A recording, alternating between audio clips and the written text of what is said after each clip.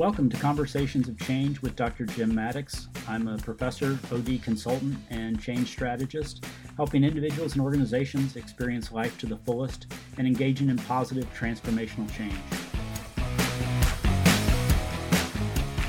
Well, welcome to our new edition of the podcast. I'm with Michelle DeBrain, who has joined us all the way from Cape Town, South Africa. And so how are you doing today, Michelle? Good, thank you. It's a cold, wintry day in our part of the world, but it's lovely to be chatting to you. So I'm just going to dive right in here and kind of ask the pandemic question. So how is the pandemic kind of affecting you and your role these days?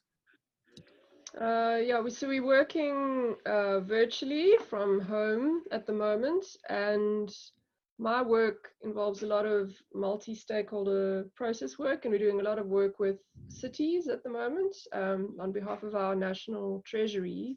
So there's a lot of work that we're becoming involved in also around trying to help the cities think about their response, economic response, and the post-COVID, whatever that means, economic recovery. So that's shifting our work a little bit to try and be useful and valuable to our clients in this time. And it's challenging because also their headspace, people are having to deal with really urgent crisis responses, both directly in their organizations and also in their partnerships. So it's quite tricky. Even if you have valuable support to offer, sometimes they don't even have the headspace to engage with what you could offer.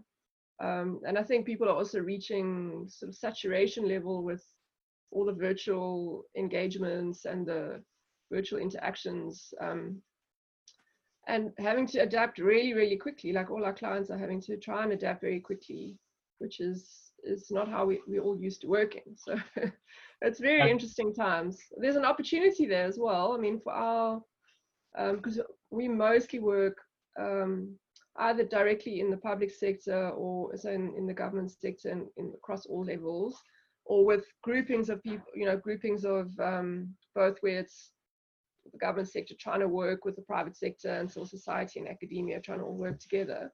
And so there is an opportunity in this time to really change the way that people are working with each other, and to find new ways of working and let go of things that weren't serving them anymore, which maybe they had been holding on to. So for example, electronic e-government and e-service delivery and the way that procurement meetings happen and all of these things. There's an opportunity there to really start innovating, which is hopeful in the midst of all of the pandemic. I guess what jumps into my mind is Kurt Lewin's model and that first step of unfreezing.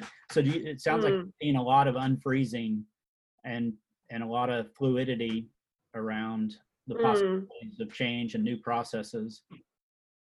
Yeah, one of the interesting things, actually, ironically, we were talking about over the weekend is whether there is a refreezing and on the other end, or whether that model is not appropriate in this time, given that I think most people's expectation now is that the level of uncertainty that's going to carry on is going to be unprecedented. So we may have to continue to be agile for a long time, and it can't be just, okay.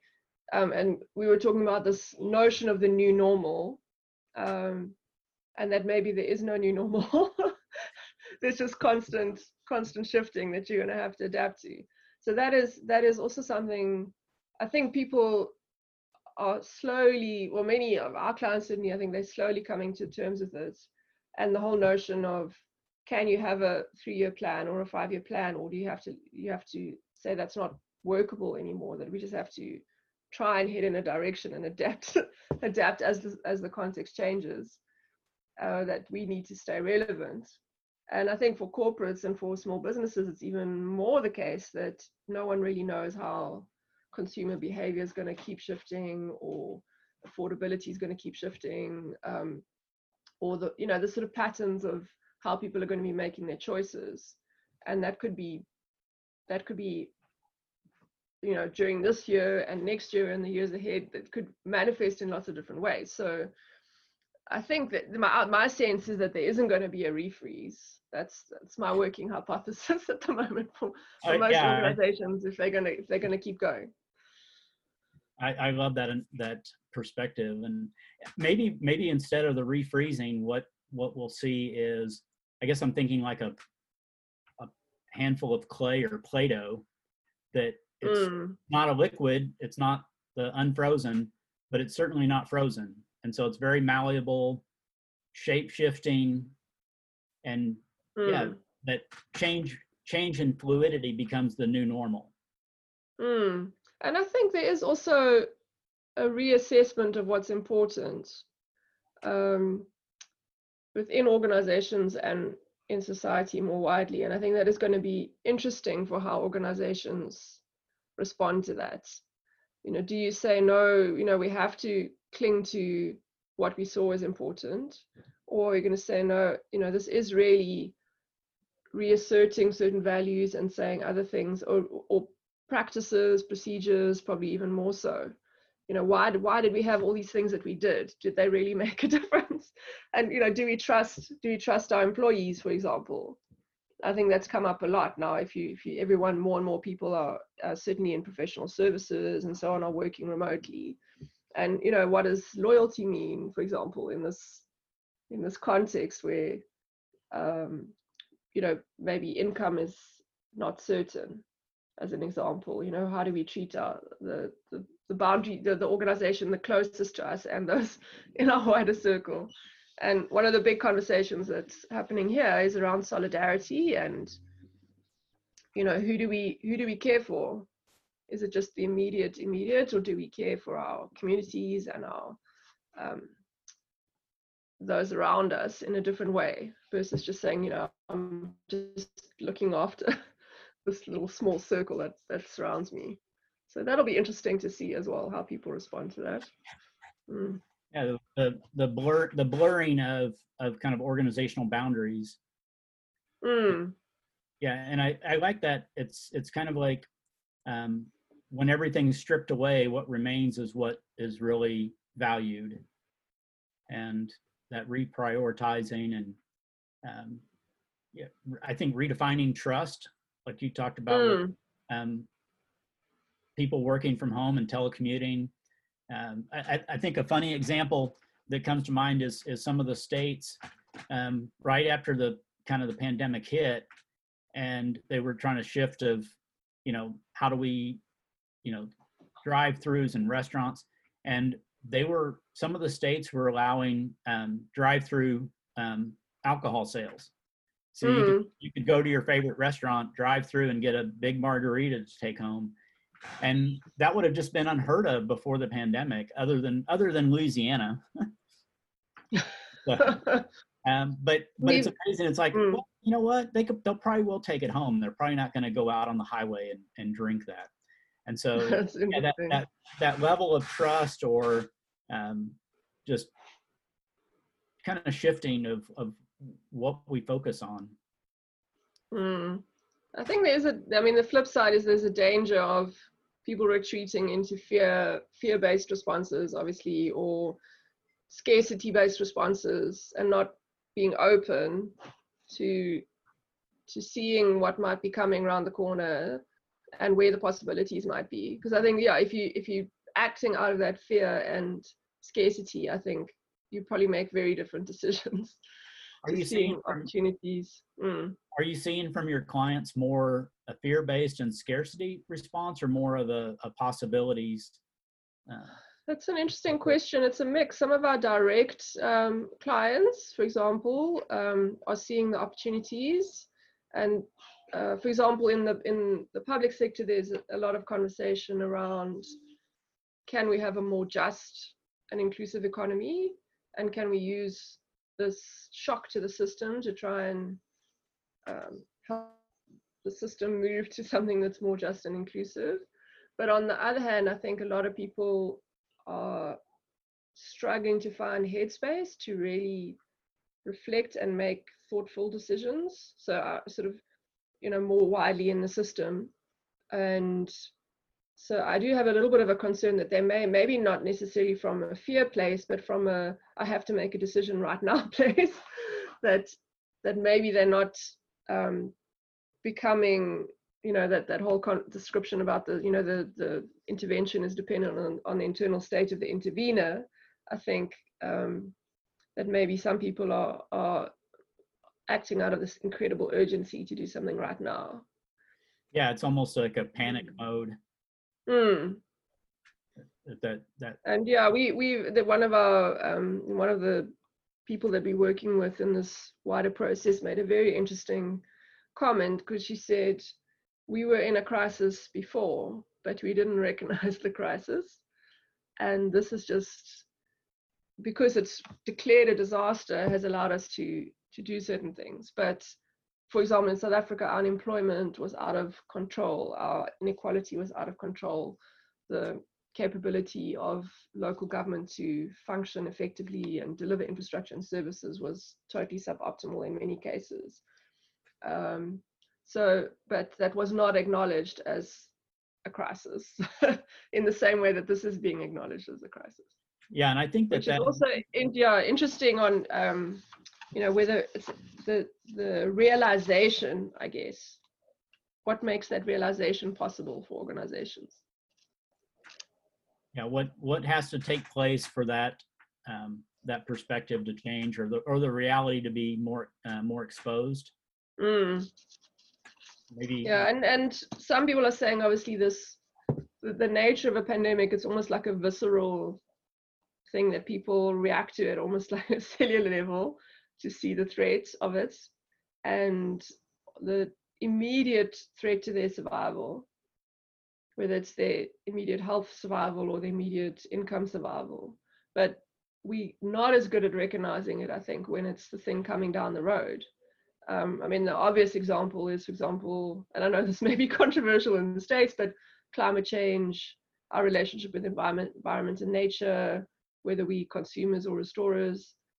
Many people are not yet seeing that as something that's imminently threatening our survival, as an example. Yeah, I think that in some circles, they're starting to connect the dots that a lot of these things are interrelated. And which I really embrace and think that it kind of echoes what in our field we talk about, you know, the systems perspective and the interconnectedness and the interdependence.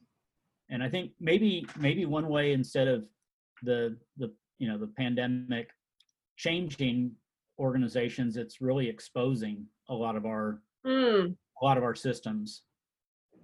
Yeah, that's a great. I've heard that used to describe that word exposed to describe, certainly in South Africa, what it's surfacing about the nature of our society.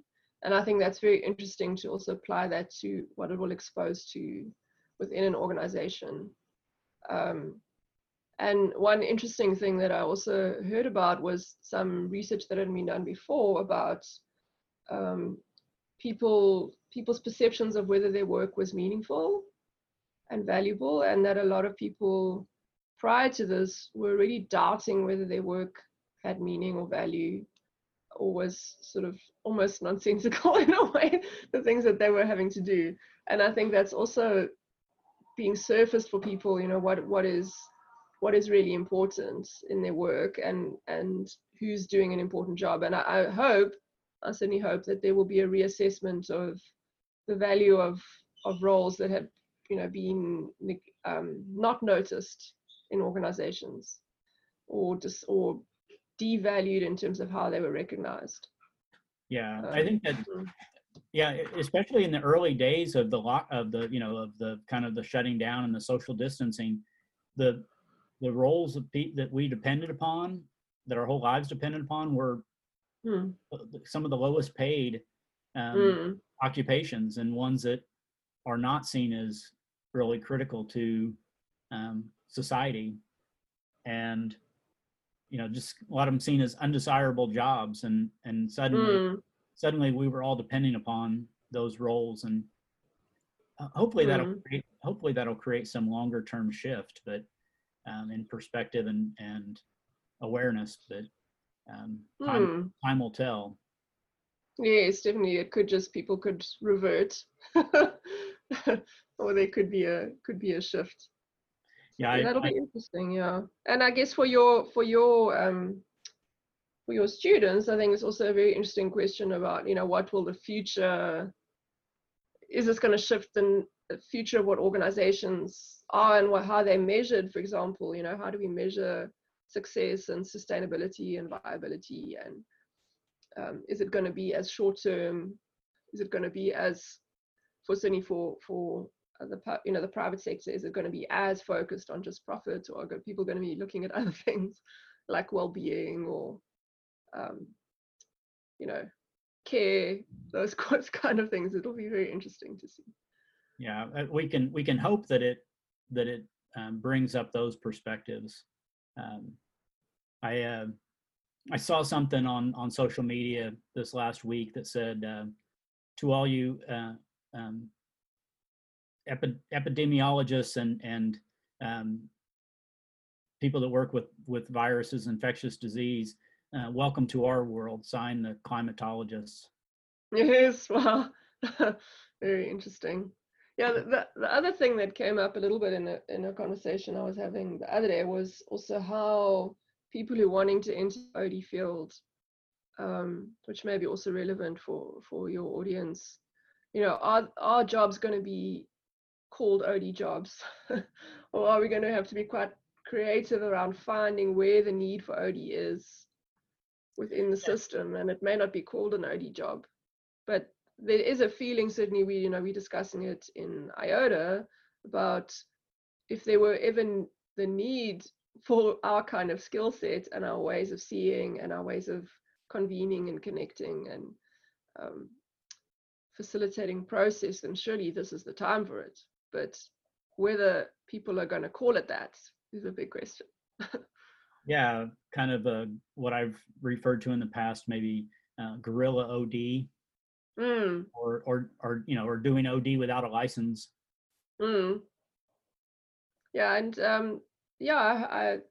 I imagine that's going to take some creativity from people to be able to see that in the and create the space for it. If you're in an IT role or a strategy, strategy is maybe a little bit easier, but if you're in some kind of role which that is not what people directly had in mind, to find ways, and not be frustrated by it as well, too. So was your role prior to the pandemic, were you pretty much always face-to-face with your clients? Mostly. So not all of our clients are based in the place in Cape Town where we live. So, but generally speaking, a lot of our interaction with them would be face-to-face. And most of our process facilitation work would have been face-to-face. So if we were providing support, doing team coaching, doing process work to try and get people on board on how they were going to develop, co-design a strategy or policy or implement something together. And a lot of our work is not internal to one organization. It's trying to get multiple organizations to work together, which is a very interesting dynamic. So yeah, we've had to try to adapt. And one of the things that's also quite interesting that we're trying to work with is this, which I hadn't really thought about before, but the difference between virtual interaction, which is meeting based, and what I think someone referred to as asynchronous cooperation, virtual cooperation. So we're using other platforms where you can brainstorm together, you can work together, you can build on ideas, you can question, but you're not necessarily having to do that within a meeting context.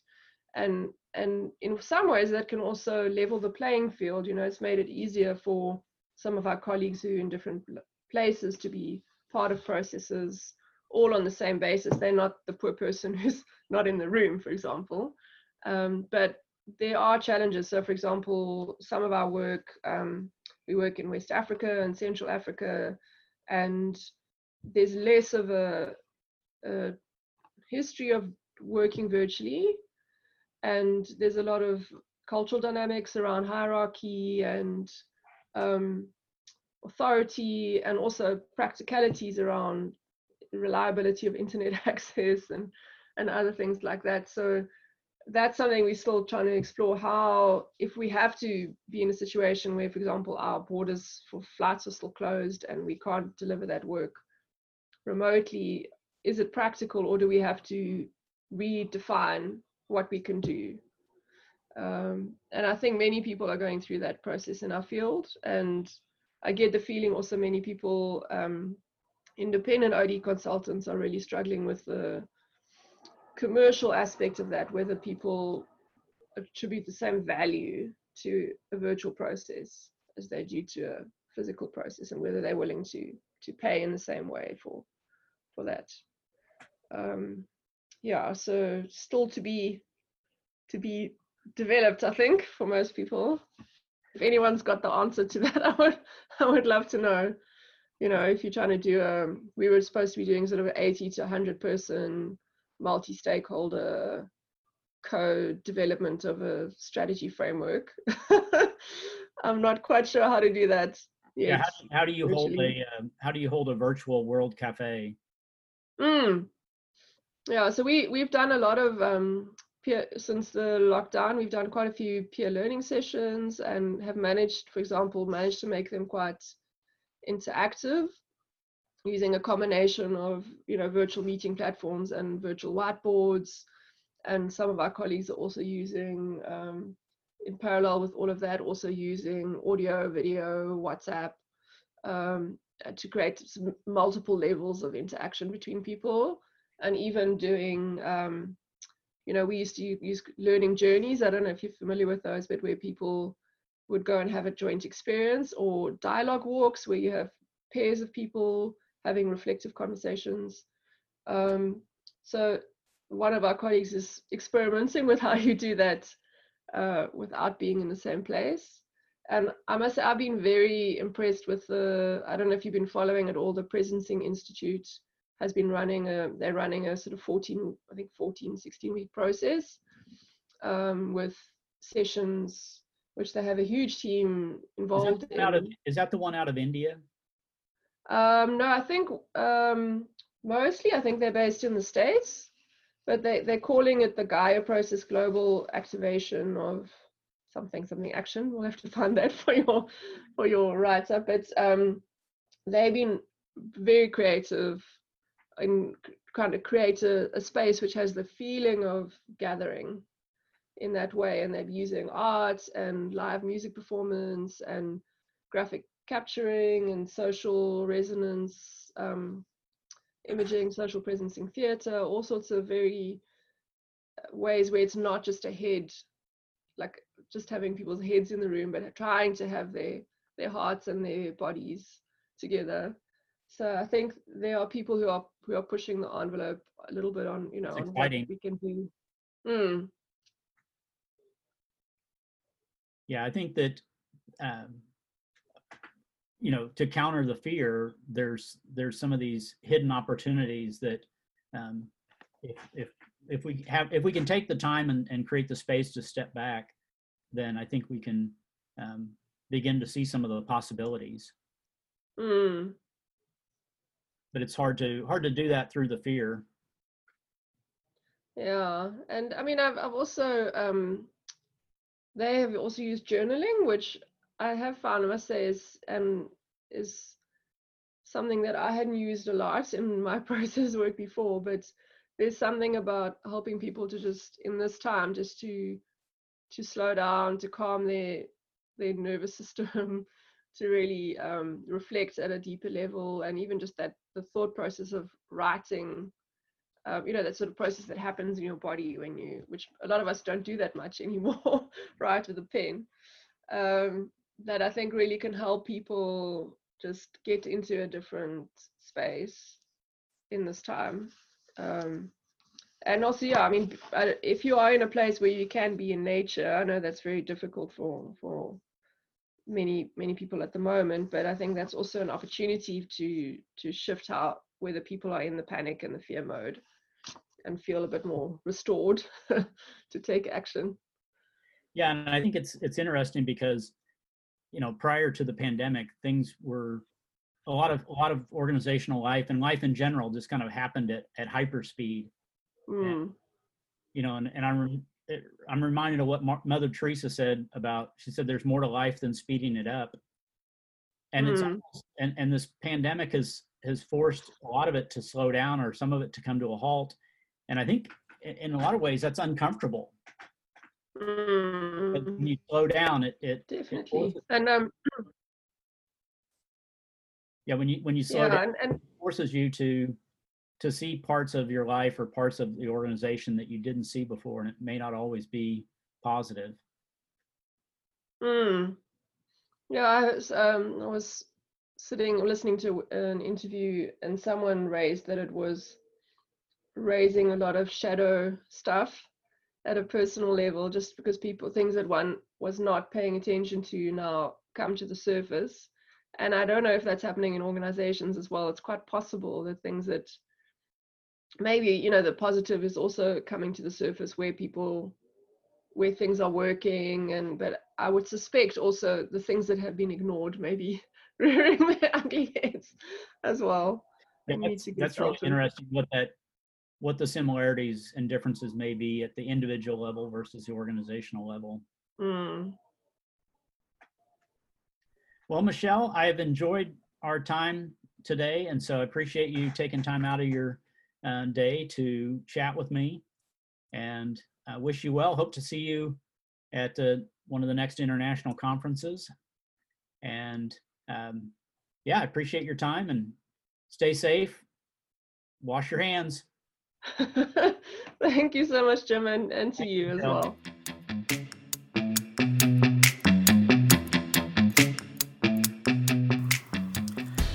I hope you've enjoyed listening to Conversations of Change with Dr. Jim Maddox.